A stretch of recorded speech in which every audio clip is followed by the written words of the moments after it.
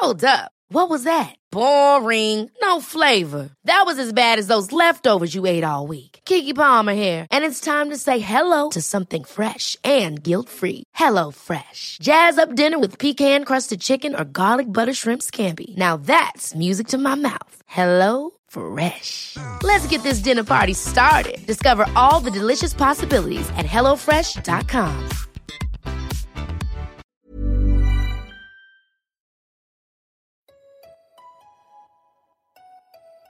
Why does making friends as an adult feel so What hard? should I wear on a first date? What the hell is a formal? But that Why hookup is was buying my not first good. home so What do I want my frustrating? life to look like in 5 years? We want to know too. Since 2012, the Every Girl has been an online destination to help women around the world achieve the life of their dreams. Now, we're excited to bring you the same inspiring content with the Every Girl podcast. Hello, everybody. Welcome back to the Every Girl podcast. It's your host, Josie, here. Hi, welcome back. Josie, let's get right into Ask the Every Girl. The question is, we all dislike one of our best friend's guy, and no one wants him around. Help. I guess that's not a question, but that's the concern we're addressing today. Great question, because I feel like every single person has experienced this at least once. Like, this is such a common thing. Yeah. To not get along with your friend, significant other, to not like them, to think they could do better. I definitely have experienced this many times. My personal thoughts on this is, obviously, there is the realm of if you are worried about the emotional or physical safety of your friend, that's a different conversation. Like, if it goes into the realm of potential abuse, then that's something you seek out a therapist for and go about it in a totally different way, obviously. But I'm going to discuss if you just don't like them because you think your friend could do better, because you don't think they're that great of a person. In my opinion, every time, no matter what, you keep it to yourself. I just think there's no way it will end well. Like, let's say you bring up concerns to your friend. Best case could just be like, thanks for telling me, I appreciate it. But who has ever broken up with their significant other because a friend said to? Best case scenario, nothing really happens. I just don't think that would be the catalyst for any change. Worst case, which I think is what happens most commonly, is the friend feels like you're being judgmental, feels like they cannot go to you, and then starts distancing herself from you. I just think no matter what, keep it to yourself. And I hate to say it, but sometimes that is what being a good friend is realizing that what your friend wants in a partner is likely very different from you. So even if you're looking at this person thinking, I would never date someone like this, I would never marry someone like this, they obviously think that they're a good person for them for whatever reason. And I think our job as friends is not to parent our friends, but to allow them space to make their own decisions and support them. I think there's obviously a confirmation bias where if we decide they're trash, we will keep looking for ways that they are trash. I have definitely experienced that. I have a friend whose boyfriend, me and my boyfriend will go when we see them because they don't live here, but when we'll see them, I will rant about him after the fact. I'm like, did you notice that he did this and he said this and look how he did this to her? Because I'm subconsciously searching for all the things that I don't like about him. And so I realized I have already stated within myself, I'm not a fan. I don't think he treats her great. But let me start looking at what does she like about him? She obviously feels like he is someone that makes her feel safe, feel loved, feel fulfilled, feel happy. You know, that's what you hope someone feels in relationships. It's my job as her friend to start looking for those things instead of looking for all the ways he's trash. And then when it comes to the case of those friends that you want to shake, to be like, you are so much better than them. Yes. You deserve so much better. Like, this guy's a piece of shit. Like, you deserve so much better.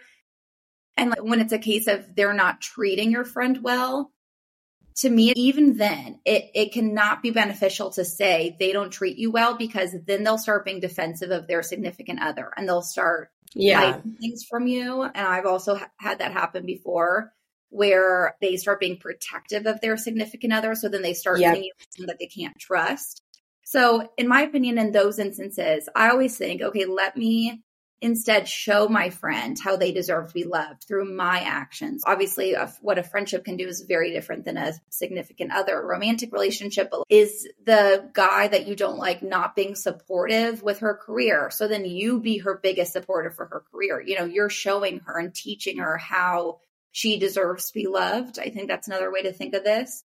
I actually have learned, whether I love the significant other of my friends or not, I have learned the sweet spot is when friends complain about their significant other or they're venting about a fight or worrying about something. I have learned the sweet spot between listening and supporting, but not agreeing. If your friend is coming to you saying, my boyfriend, he's so annoying, like he sucks, he's doing XYZ, I've learned to be like, wow, I'm so sorry you're feeling this way, but to not say, you're right, he sucks, like get him out.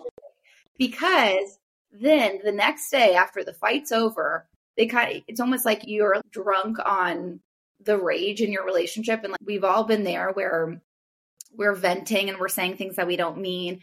And then after the fact, you feel like I shouldn't have said that because now my friend is going to think poorly of my significant other. And then they start withdrawing. So they'll stop telling you things because they almost want to make up for what they've told you. I've noticed this in friendships where they will vent, tell me a lot, and then almost try to make up for it and hide things. I'll follow up. They'll be like, oh my gosh, that was nothing. Like I'm being so dramatic. Yes. They don't want me to say that. You know what I mean? Like I've seen that happen so many times. So in order to counteract that, obviously you don't want to disagree with your friend if they're saying, I'm really upset, we're in a fight. But to be like supportive of the relationship while also listening and offering support to your friend. In the beginning stages of my relationship, my best friend that I always wanted to do was so good about this because I would be crying to her. Like there was this one time I remember the first time that Joey, my boyfriend, and I ever got in a fight. We got in a fight because I had something until 9:00 at night. So we were going to go out together and he decided he didn't want to go out anymore. He had to wake up early for baseball practice. We were in college for people who don't know this story. Cute. And I was so pissed and I was crying to my best friend being like, he doesn't really love me. Like he doesn't want to come hang out with me. And she was like, you're being, and maybe this was an instance of like, I was not sane of mind, but she was like, the best. He loves you so much. Like she was fighting for him. And that's what I wanted to hear. Even though I wanted her in the moment to kind of be like, yeah, men suck. Her saying, no, he's amazing. Then it made me want to open up to her more and more and more. So every time we would get in a fight, I felt like I could go to her because she had both of our best interests. And I loved my boyfriend. I wanted someone to go to that had both of our best interests, if that makes sense. So my thoughts is to find the sweet spot between listening and supporting, but not agreeing with, and always making your friend feel like you also have her significant other's best interest in mind and that you're a fan of theirs.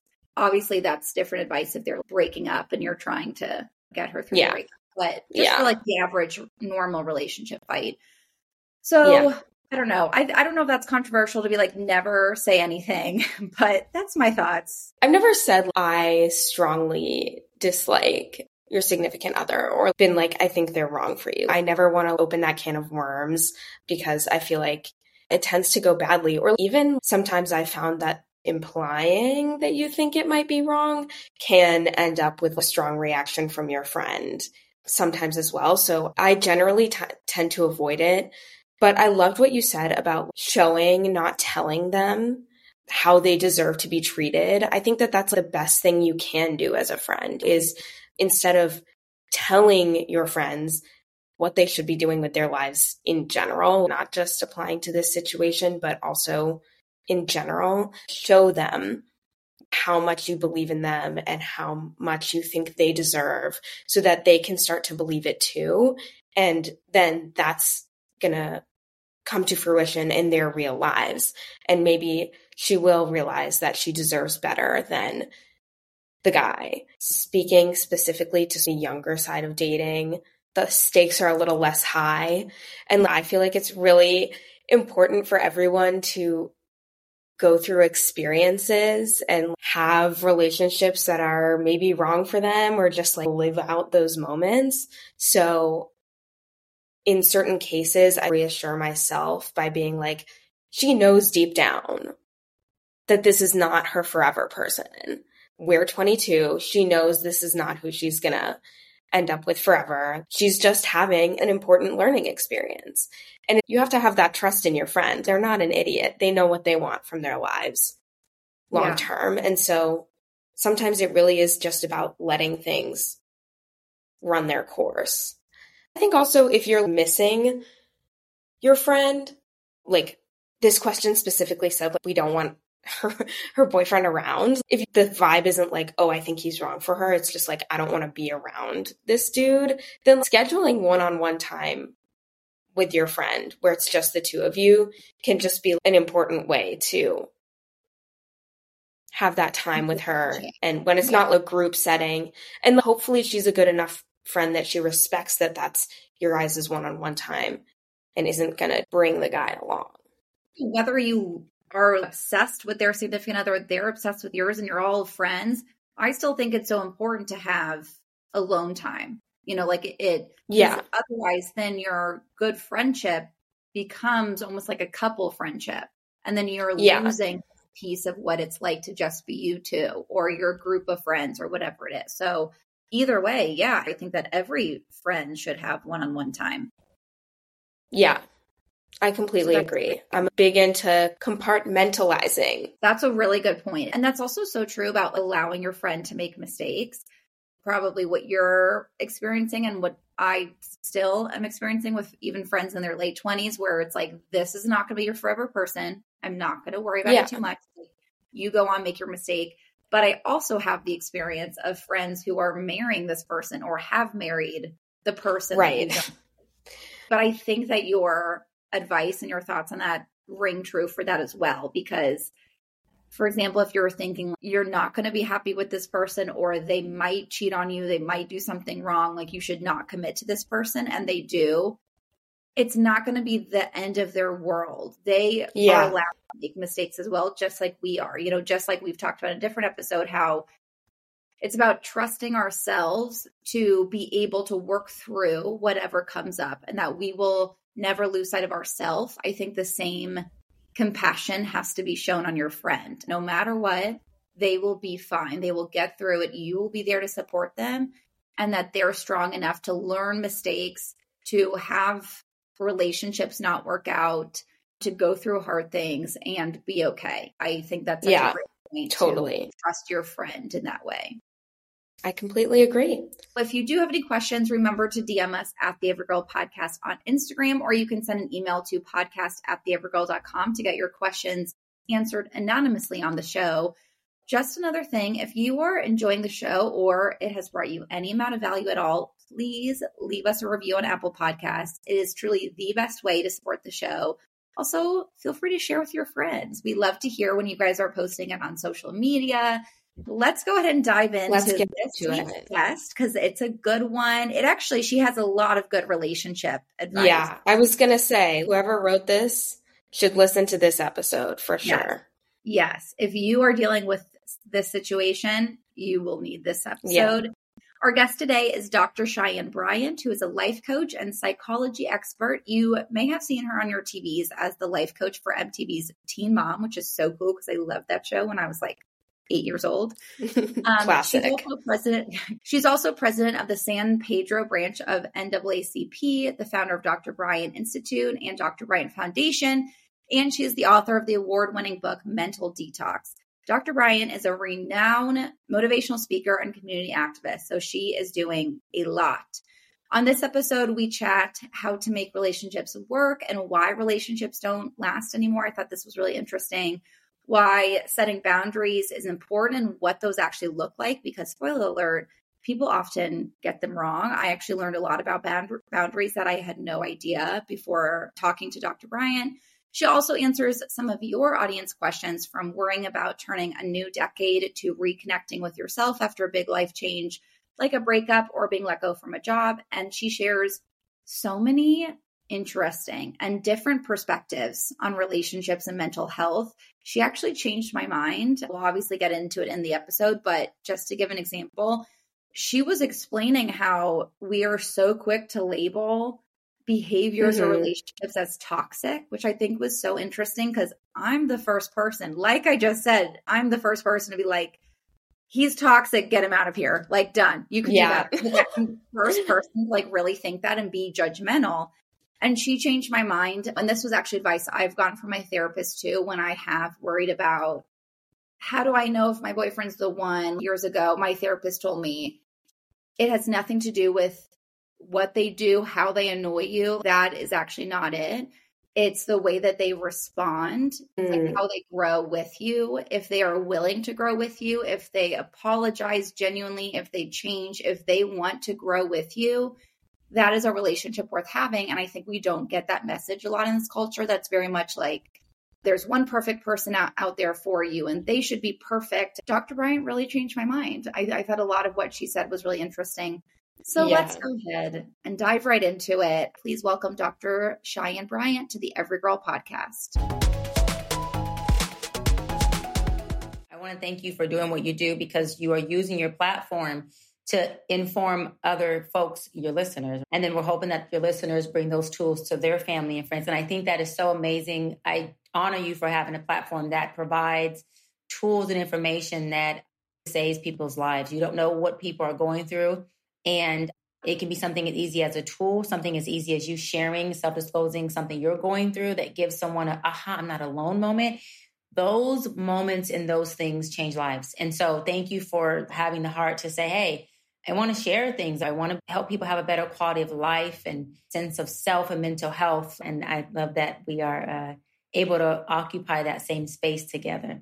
We definitely are kindred spirits in that way. It is cool to see and connect with people who are so on that mission as well, where you see the point of life, like you get it. We're just here to connect with each other and help other people live their best lives. The self-love piece, the mental health piece, the connection to self, that always comes first in order to be healthy in your body, in order to have a fulfilling career, in order to make more money. I think it all stems from self-love and mental health. So what you do is obviously crucial for the mental health piece alone, but it's also changing people's lives in every area. It's almost like a snowball effect. 100%. This is why I always say that sometimes you don't need me to give you a hammer. You already have it. It's just me showing you how you are using the hammer to destroy yourself and me showing you how to use it to build your home, your internal home. Sometimes it's as easy as that. Other times it's me giving the hammer and giving the toolbox and saying, hey, this is the hammer. These are the tools. This is how you build. And then other times it's like, look, you don't even need a hammer or tools. You have this beautiful home. I just need to shift your perception. And then I know if you need the hammer, if you need the toolbox, or if you just have this beautiful home, I need to remind you, look, Josie, you have this beautiful home. You're a rock star. You just got to shift the music in the home. It would change the whole culture of the house. That's all you need. And the other thing that's powerful, I'm telling you, Josie, I've learned that people, including myself, we just want to know, look, I got your back. You're going to be okay. I'm not leaving you hanging. I ain't judging you. I'm rolling with you till the wheels fall off. And even after that, I help you rebuild the wheel, or we can walk it or scoot it or figure it out or sit. But I'm not leaving you. And I'm here. That has been the most pivotal, life-changing tool and resource I have found that they get is the love of I got you. And I'm not just concerned with you because you're my client in session. I'm concerned with what concerns you. It's an investment, but it's also an investment in myself, even if that sounds selfish, because it's rewarding for me to know that you know I got your back. And there's this camaraderie, there's this bonding, there's this connection that happens between client and I, and that feeds the hell out of me. It just feels really, really good to both parties. And it's really a win-win. I think that's a beautiful way to see it and also experience it. And I think it's applicable to anybody is when you are invested and you care in someone else, the end goal is not just that they feel good, which is amazing, but you are receiving so much too. I think that true happiness, I've said this on the podcast before, true happiness is actually very deeply related to empathy, and being able to connect so deeply with someone is a key piece of your own happiness. So when you're able to engage with people in that way, that is your happiness. And then also it increases their happiness too, because at the end of the day, what we all want is connectivity. We're all craving community. So I love that you view it that way. I don't see that as a selfish thing. That's actually more evidence of what we are meant to do as human beings, is care and connect with others. For people, again, who are not coaches or who don't necessarily need this for their career path, I also think it's very applicable in the quest for people wanting to be liked. I think that's always a big question people want to know is, how do I make people like me? One of the most sold books of all times is that How to Win Friends and Influence People, because everyone wants more friends. Everyone wants to be more liked. And I would love your perspective on this, because it sounds like what you're saying is that what people actually want is not to look at someone else and be like, wow, they're so impressive and attractive and beautiful and accomplished. What they actually want, what liking someone else means, is that they make you feel good about yourself, that they feel connected to you. Is that what you have found? So one thing that really stuck out that you said was we all seek community. Yeah, we do. Community will catapult you. It will drive you into places quicker, faster, more effective. Community and support is what gets you to where you want to be. It propels you like crazy. And it makes you feel absolutely awesome in the process of getting there. The other thing is, you're absolutely right in the sense of people need to be connected to something. I use the word, which I like your word, connected. I love the word. I use the word plugged in. I say we're all plugged into something. And the moment that we are not plugged into something, we are only plugged into ourselves. And the problem with being plugged into yourself is that isolation seeps in, and isolation breeds depression. And the depression gets really dark. And also that likability of, I've learned, Josie, that people use the word, I want to be liked. And I feel like that word really represents, I want to be seen. I want to be acknowledged. I want to know that I'm cared for. And I want to know that there's someone who doesn't place conditions on needing me to feed into their codependency, meaning needing me to be who they need me to be for the sake of them being okay. They really just care and love me. And through that experience, that person then feels, I'm liked, I'm loved, I'm seen. And through that, I'm connected to somebody. I'm connected to somebody. And the beautiful thing about connection is you can take it anywhere in the world. And connection is something that doesn't diffuse because you're not physically in each other's presence. And I think it feeds you in a different way. When you're connecting with people, you're filling up your own joy. At the end of the day, the purpose of life. We're really starting off getting deep in here, but I think that's what it is being able to connect, not do they like me? How many friends do I have? We're a culture that's so obsessed with the likes and the amount of followers and connection, but in such an artificial way. So I think what you're saying is so important on reframing what is real connection, coming from the heart space, not coming from, are we connected on social media? Is this person stroking my ego? Is this person doing something for me to get ahead? It's like, what is true connection? And I'm curious what your answer is. Like, what is true connection? How do people out there know what their true connections are and what that really looks like in this world that we're taught connection is something totally different? One word comes to mind when I think about the essence of what that means. It's one word is quality. It's not the quantity, meaning how many people, how many communities you can be a part of that you show up in and spread yourself thin in. It's about the quality of the relationships that you're having. For example, if you have two quality friends that are absolutely amazing and you both feed each other and fill each other up, those two quality relationships will always be more valuable than 250,000 followers on social media that do stroke your ego, that give you a lot of likes, that give you a lot of comments, that tell you how awesome you are and amazing you are, which is a false illusion or distorted commentary because these folks don't really know you. They will never compare to the quality of relationships you have.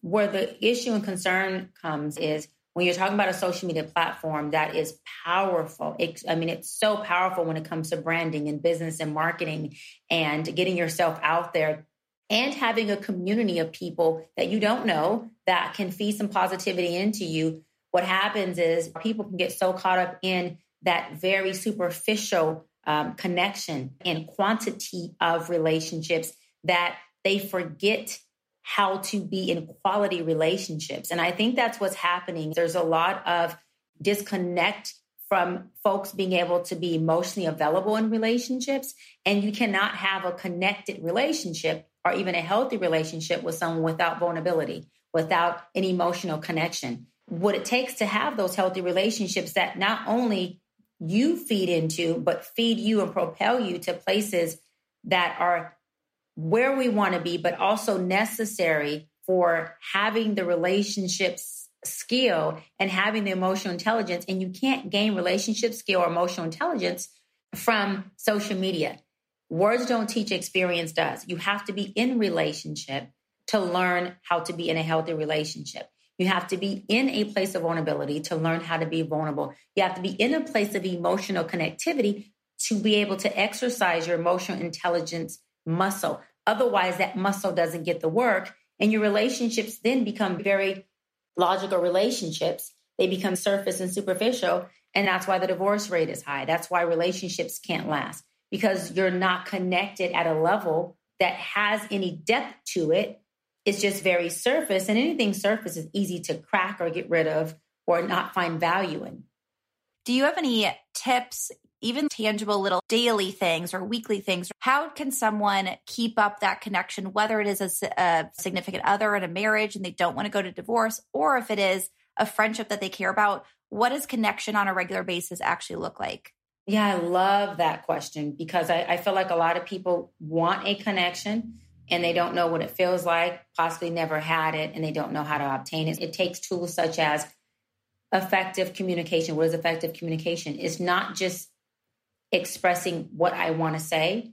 It's processing my message before I produce it. So it looks like, what message do I want Josie to have? What message do I want to send to you? That message is, I want to connect with you. I want a friendship. I want us to have a loving, healthy relationship. If that's the message, how do I put words to that message without getting lost in what I feel, which is ego, and then my message is totally lost, right? So how do I put words to that? And words to that doesn't look like I feel, which is ego. It looks like, look, I want a loving relationship with you. I want us to have something that's super close and super unique and super special. And what that looks like for me is we spend time. What that looks like for me is we have times that are quality where we're not on our cell phones or we're not distracted by TV. It looks like long walks on the beach. It looks like girl talk sometimes till 11, 12 o'clock at night. It looks like text messages throughout the day that just say, what are you doing? Or girl, I missed you. Or how are you doing? Or just a poke that says, hi. That's what it looks like to me. And so Josie, what does it look like to you? Because I'm telling you my love friendship language. I want to know what it looks like to you. Okay, so are we both committed to doing the work that it takes to get us to that connectivity, to that quality type relationship? I'm committed. Can you commit? That is the first tool of being clear on, what is your friendship love language? What is my friendship connect language? Or what is my relationship romance language? And let's see if we're both capable of providing those. Everything is about trust. And trust doesn't come from me having to ask you investigative questions. Trust comes from you being forthcoming and providing a transparency to me that says, this is who I am. And that's what real relationships are about. A healthy relationship is not a relationship that doesn't have issues. It's not a relationship that does not have dysfunction. This is why people don't have relationships today, because they are very conditional. They are extremely judgmental. People are coming in and saying, if you have one issue or one dysfunction, then it's done. And they're calling toxicity and they're calling dysfunction or toxicity, when those a lot of times are normal relationship baselines. They are normal relationship journeys that folks go through that are actually the circumstance that gets y'all closer. They're actually the learning curves that you have to experience to obtain the healthiness. And there's no person, no human being that will ever be toxic free or dysfunction free. It doesn't happen like that. And so the idea is to get out of the judgment of, if you're toxic, I'm gone. Well, then you're going to be an island and be alone. And you're going to be by yourself and you won't have community, because everyone, even myself, I'm a 16-year seasoned coach who started off as a marriage, family, and child therapist. I do work on myself all day, every day. And there's still a lot of things about me that are very unhealthy. There's still things about me that are toxic. There's still things about me that are dysfunctional, especially depending on the person who's experiencing me. There's still things about me that can be overwhelming for folks and can be dominating for some people in the way that I operate in my strength or in my power. Does that mean that I'm wrong or I'm off or I'm kooky? No, it means I have to find a community. I love that word you used that fits my weirdness, my dysfunction, that can be unconditional with how I show up. And there's a group for everybody. And no one has to do so much of conforming. They just have to continue to be better for who they are. And then you collectively find your people. And when you find your people, there's a peace that comes over you and then that goes, oh my God, you're weird. I'm weird in those ways. Let's be weird together. And then it happens. The joy happens. The peace happens. The party happens. Instead of going into a room and going, okay, I got to be perfect. I have to conform. But when I leave here, I'm going to feel worse. I'm going to be decharged, depleted. I'm going to question everything about myself because they're so perfect and I'm not. They have no issues. I have all these issues. We need to let each other be crazy and weird and funky and help that process and be okay in it. That's such a great reminder because there is all the romanticized movies and television that's like a perfect one, your perfect match. So then you get in your head on like, well, if they don't do XYZ perfectly, does that mean there's someone else out there that would do that more? And we see that in friends too. It's easier and easier to write people off if they do one thing that bothers you or irks you. It's easy to go find someone that's better. And that's not the human connection. You know, it is looking human to human and saying, I love you still. We are still in this together. And I love you in addition to, because of encompassing those quirks, because that's how we want to be loved too. So we need to love people that way also. How do you know though, when it is a relationship that actually is not good for you at the end of the day, and it is something that you should break? Because I think that's where people who stay in relationships that are actually very damaging for them, whether it is a family relationships with a parent, with a significant other, or with a friend, people stay in those thinking, well, no one's perfect. Like I'll accept them, which is an amazing thing. But at the end of the day, it's sucking them from having their best life. You know, so how do you find that balance of accepting and loving people's quirks and knowing when a relationship is actually just not right for you? Another great question. So if a relationship is abusive, right? Abusive in ways that are physical, abusive in ways that are extremely emotionally traumatizing. And so we know what physical abuse looks like. Emotional abuse looks like, right? You're dumb, you're stupid, you're never going to be anything. I hate you. And those things are happening very consistently. Now, I'm not talking about you have a blow up argument one time in a year, one time in 3 years, and your partner says, F you, and you say, hey, screw you. You know, and you're having this argumentative match of emotions are high and everyone's hurt and no one's speaking from logic and everyone's trying to self-project the pain that they feel on each other. Do I think those are terms for ending a relationship? Absolutely not. I would never tell a couple in my session, I have never. You've had an argument and that's normal. Now, the question is, do you want to argue differently? Or do you want to argue that way every time, once a year, once every 2 years? And this is the key thing, Josie. It's subjective. Someone on the outside can say, that's so abusive to tell someone F you, tell them to go to hell. Okay, then guess what? You don't choose that type of relationship since it doesn't work for you. They may not be the couple that bickers every single day, which could drain somebody. Then maybe that couple have enough emotional intelligence and maturity to let the small stuff go.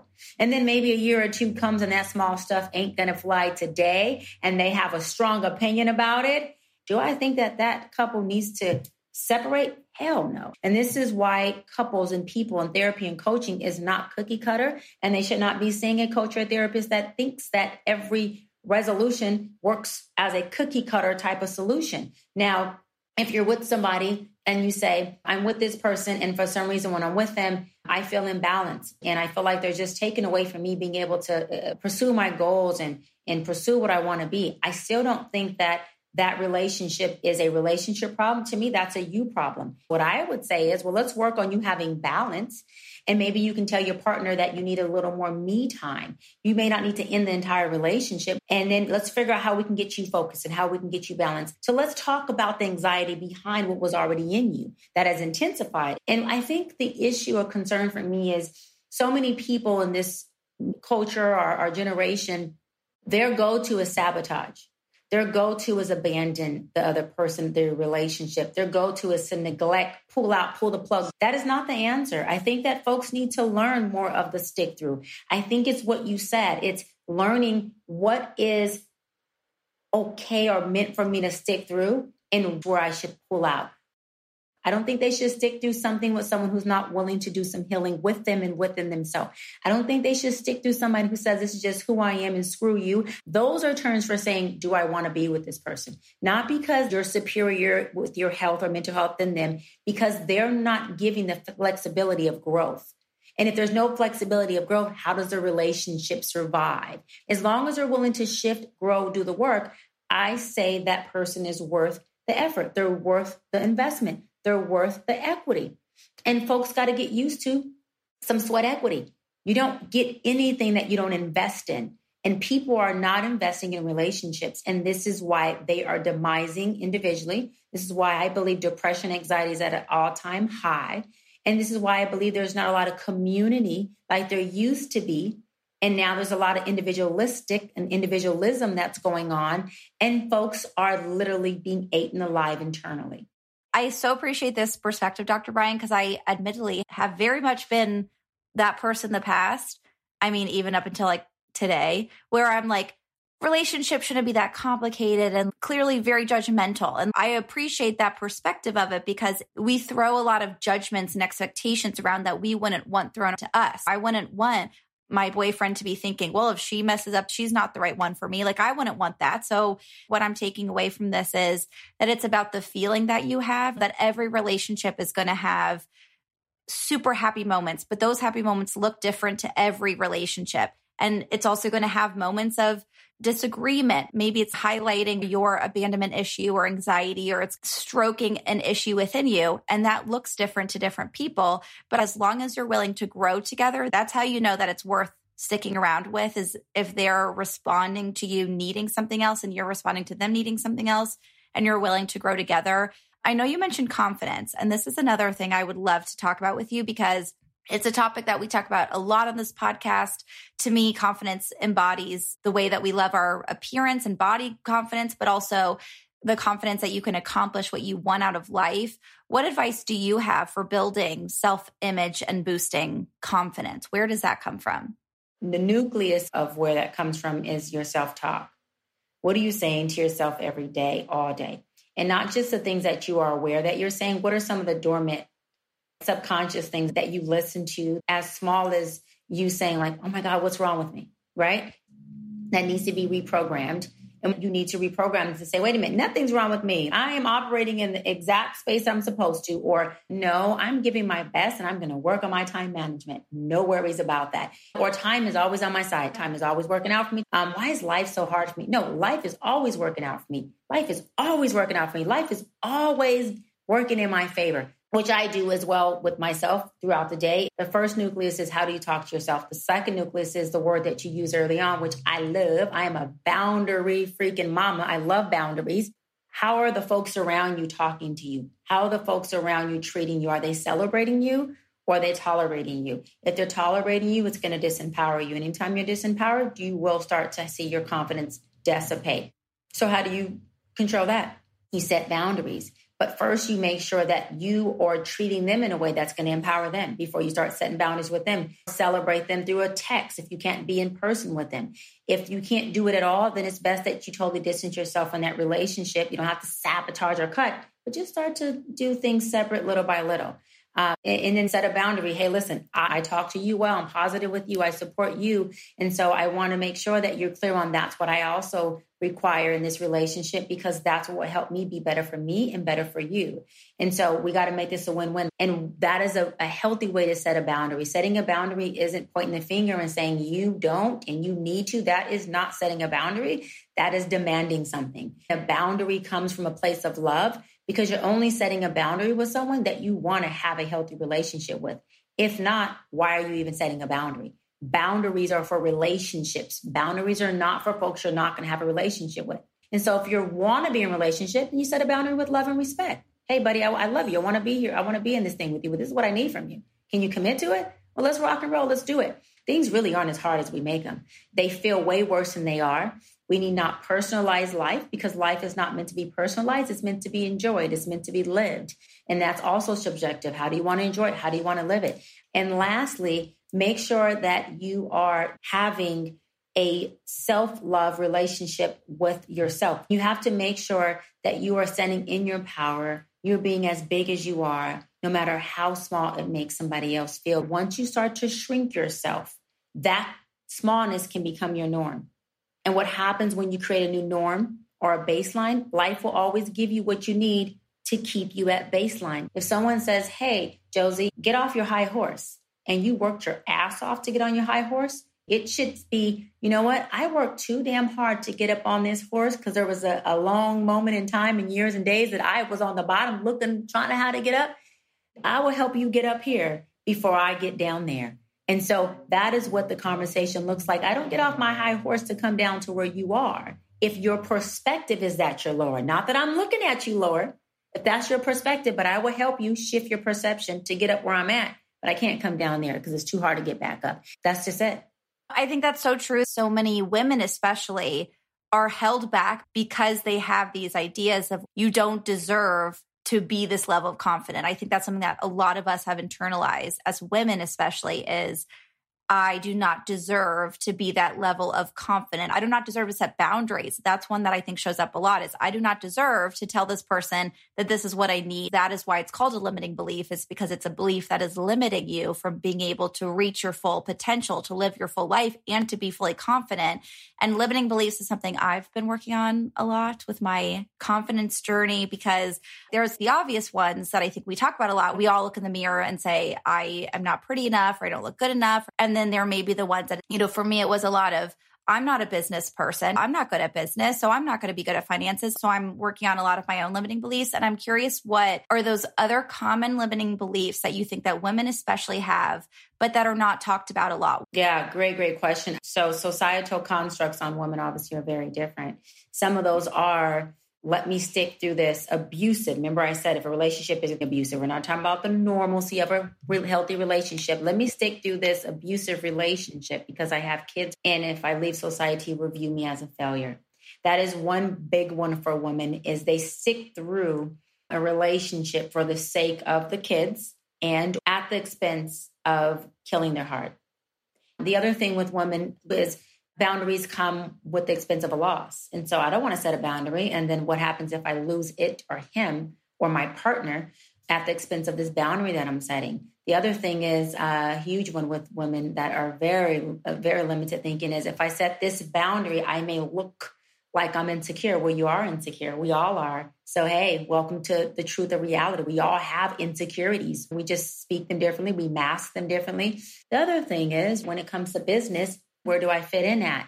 Do I have to change the culture of my individual cultural identity to be able to fit in this room, fit in the boardroom? Are they going to take me serious? Will my advice be valued? Does my opinion really matter as much? I know that happens a lot in politics with women. It happens a lot with women in male-dominant fields. Where is my seat at the table? But let me explain something to you about what confidence and being empowered does. When you are a confident woman and you are empowered and you have a strong sense of self, you don't walk in a room looking for where your seat is. You walk in the room, and because of your confidence and your power, you command a certain presence, and every chair and table will reorganize itself to make sure it shows you your seat at the head of the table. Whoa.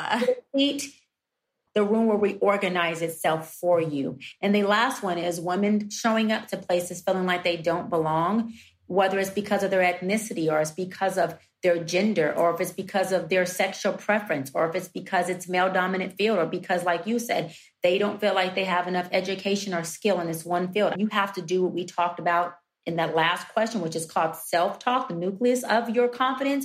And you have to remind yourself, well, how did I get here in the first place? If I calibrated this, then I belong here. It's mine. And so let me check myself to show up in a way that says, hey, I belong here. Women have to understand, people in general, but since the question was particularly to women, we have to understand that when we come to a place, a room, a conversation, a business, a company, an industry, that we are there to implement what our culture, our values, and who our authenticity represents into that industry. And so if we don't fit in with how they do it or how they say it, then maybe it's because the way you do and how you say it is the missing piece to what that industry needs. And what if it is? Those are the things I feel from my experience, me being a woman and me hearing women in session who come for personal concerns and for business coaching is, I don't know how to do this. It's a male dominant field. When I come in, I'm just feeling like there's no place for me. I'm feeling like I don't belong there. Well, you do belong, and there's not a place for you. You have the place, and you are the place when you show up. And I think when you come in with that, you calibrate who you are. And so remember, it's law of attraction, not law of insertion. So you're always going to track what you believe. And the thing about attraction is you can't just think yourself into it. You have to feel. You have to embody that at what you want. That is so freaking good. I love how you reframed it. And it's true, like limiting beliefs, it's just a belief that we have picked up over time. We can pick up a new belief. And instead of a limiting belief, it can be an abundant belief or an inspiring belief, or it can be any other kind of belief besides limiting, because they're all just thoughts in our brains. We have some audience Q&A that I really want to get to because we had so many questions pouring in for you. One person asks, I'm turning 30 soon and I'm having a panic attack just thinking about it. I am nowhere near I thought it would be by 30. Do you have any advice? So for anyone going through a life change or milestone, whether it's turning a new decade or something that feels scary, what advice do you have? Oh, I love it, because me tell you about your 30s. And this is going to not be good, but it's going to turn good with my answer.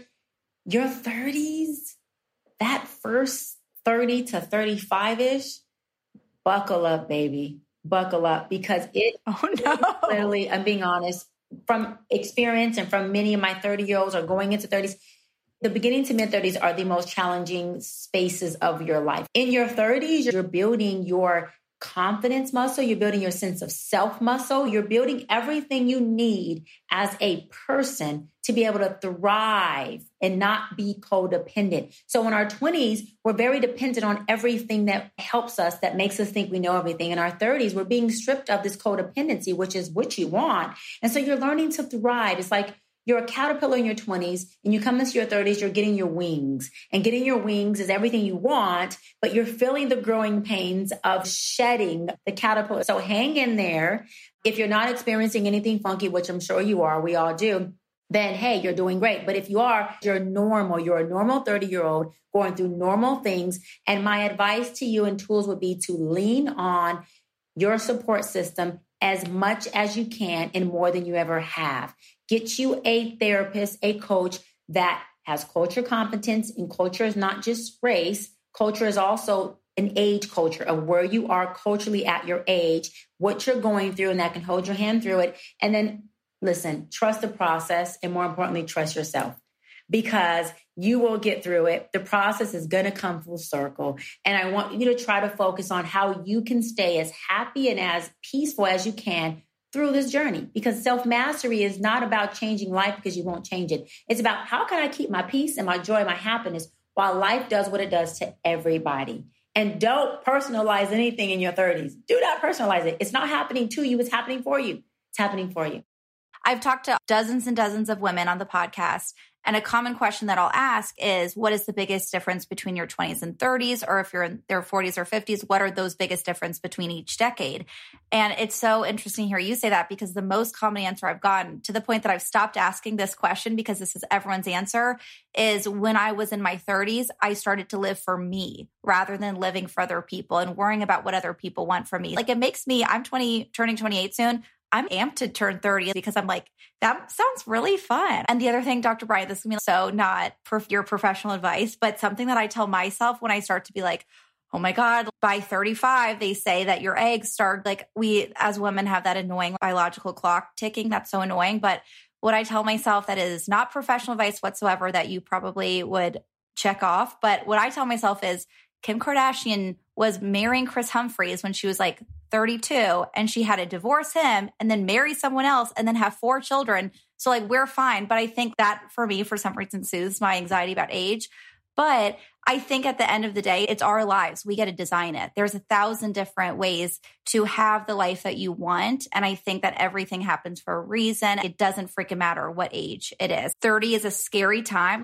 That's the honest truth. And you can expect that, but it's going to bring more self-presence, more connection to self. That was the most honest, helpful advice that I've heard for going into a new decade. So thank you for that. That's a great answer. Absolutely. Okay. One more question that I liked this wording from this listener who wrote, I would love advice on reconnecting with yourself after a big life change, such as a breakup. So if you're feeling distance from yourself and then all of a sudden this big life change happens and you're like, who am I? How do you reconnect with that self? Yeah. Oh, that's so good. Because this question can relate to everybody of all ages, of all genders, and all circumstance, death, breakup, any of that stuff. There's a balance, a really perfect, and I hate the word perfect when I'm using it, really perfect balance between not isolation, but solitude, lots of time to yourself that allows you to not overthink yourself out of happiness. It allows yourself to sit with yourself, allows yourself to be who you are, be okay in what you just went through, be okay in who you are in that moment, and remind yourself that, you know what, this really did happen to me. And it has happened to a lot of people. And I may be alone physically in this, but emotionally, energetically, I'm not. There's so many people going through this right now. And I wonder how they're getting through it. And then start to find the things that light you up. Write those things down. Make those things your go-to. That's 50% of the balance. The other 50% is, in particular to breakups, I'm not the coach that says when you go through a breakup, you got to spend all this time by yourself, to yourself. And until you heal, you don't date. I think that is horrible advice. I think that it breeds depression. I think that it makes people sit in their darkness too long. And then it creates a norm of depression. It creates a norm of darkness. And sometimes folks get so dark they can't get out of it.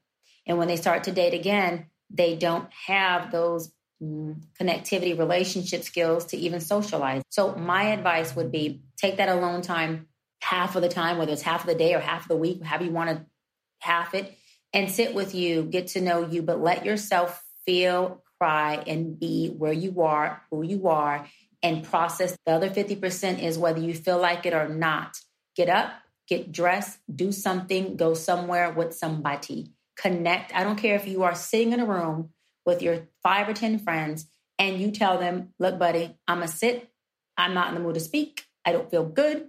And you may see me get up and leave to the bathroom. I'm having a crying moment. Leave me alone. But I need you in energy around people and humans. Even if you sit as the observer, I don't care. If you go to the beach and sit as an observer, I don't care. Get around people, get around humans, get around things that have different energy that you can connect to, you can vibe off of, that can help chip away what you're going through. My dad told this to me as a teenager, and he was right. The quickest way to get over somebody is to fall in like or love with somebody else. Am I saying jump from relationship to relationship? No.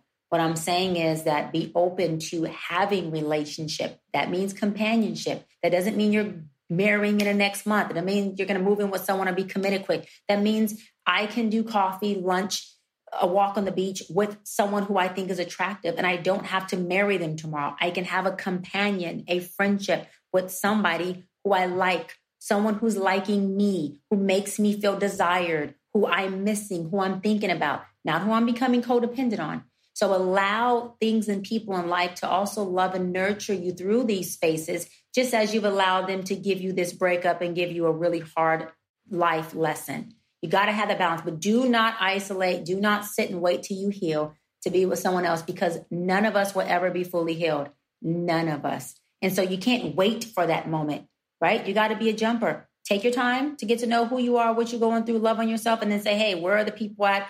Where are the hot girls, the hot guys at?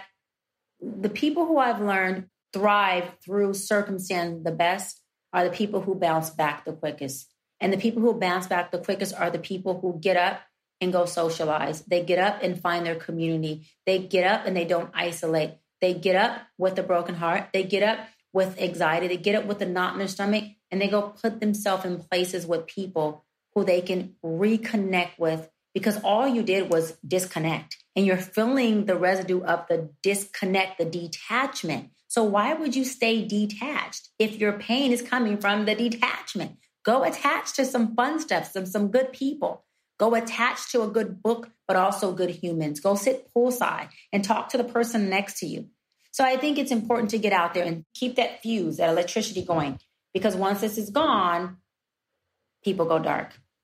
I feel like if we could have like a theme of this whole conversation or a thesis statement, it is that connectivity is medicine. Very last question from me, this is my question, is that I know you've helped a lot of people get out of ruts. You've helped people reach their dream lives. You've helped people tap into their full potential. What would you say are the key traits or habits or mindsets of the most successful people? Once they fall, they get up quick. They buckle up and they're back into their job. They're back into their sprint.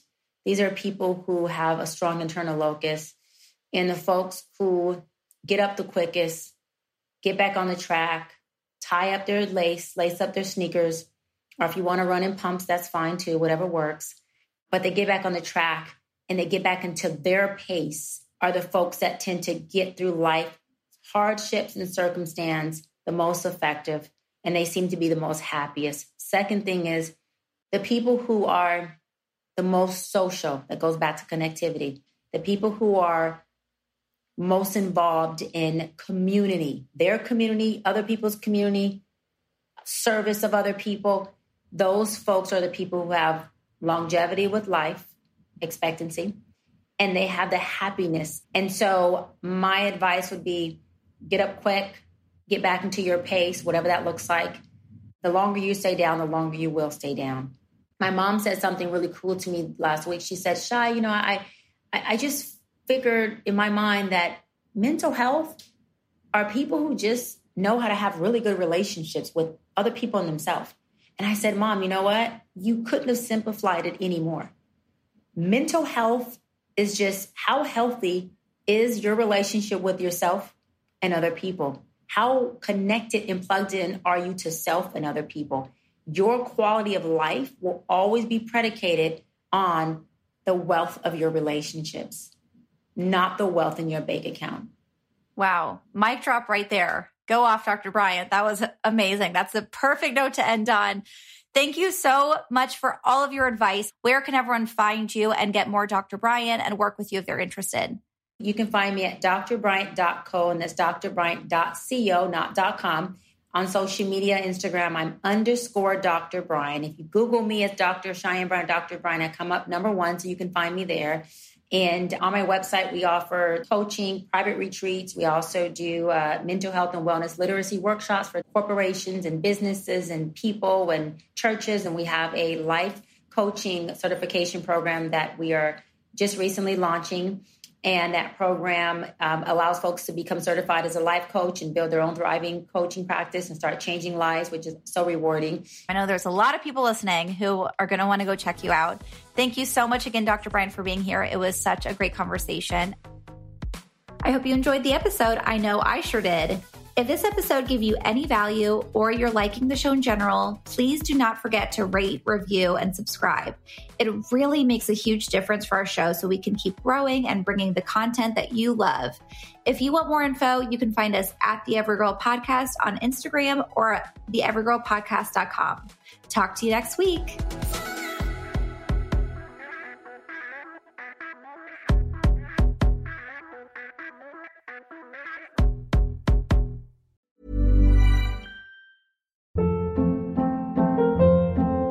Hold up. What was that? Boring. No flavor. That was as bad as those leftovers you ate all week. Keke Palmer here, and it's time to say hello to something fresh and guilt-free. Hello Fresh. Jazz up dinner with pecan-crusted chicken or garlic butter shrimp scampi. Now that's music to my mouth. Hello Fresh. Let's get this dinner party started. Discover all the delicious possibilities at HelloFresh.com.